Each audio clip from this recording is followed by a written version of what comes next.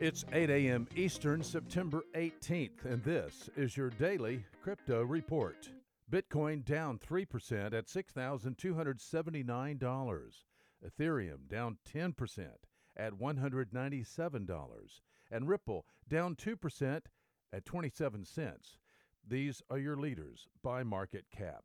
Top gainers in the last 24 hours, Steam up 12%, Cash up 4%.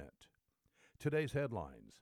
Wesley Bricker is the chief accountant for the U.S. Securities and Exchange Commission. He gave a speech yesterday to a national conference on banks and savings institutions in Washington, D.C. and said, quote, "It is essential to keep in mind that innovations in technology can be the ally of a company's business and financial reporting activities, not their opponent," unquote.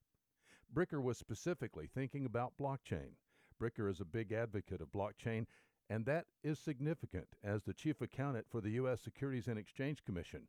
Last year, he advocated that the U.S. get up to speed on information about cryptocurrency and other digital assets.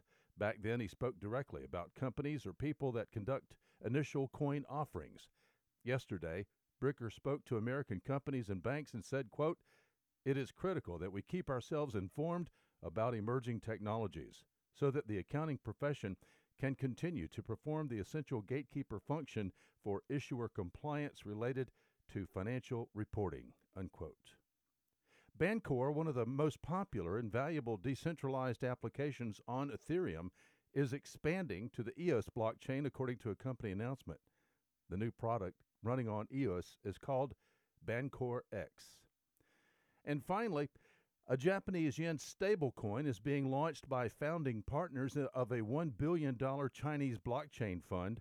Grand Shore's blockchain fund expects to have the Japanese yen stablecoin launched by the end of 2019.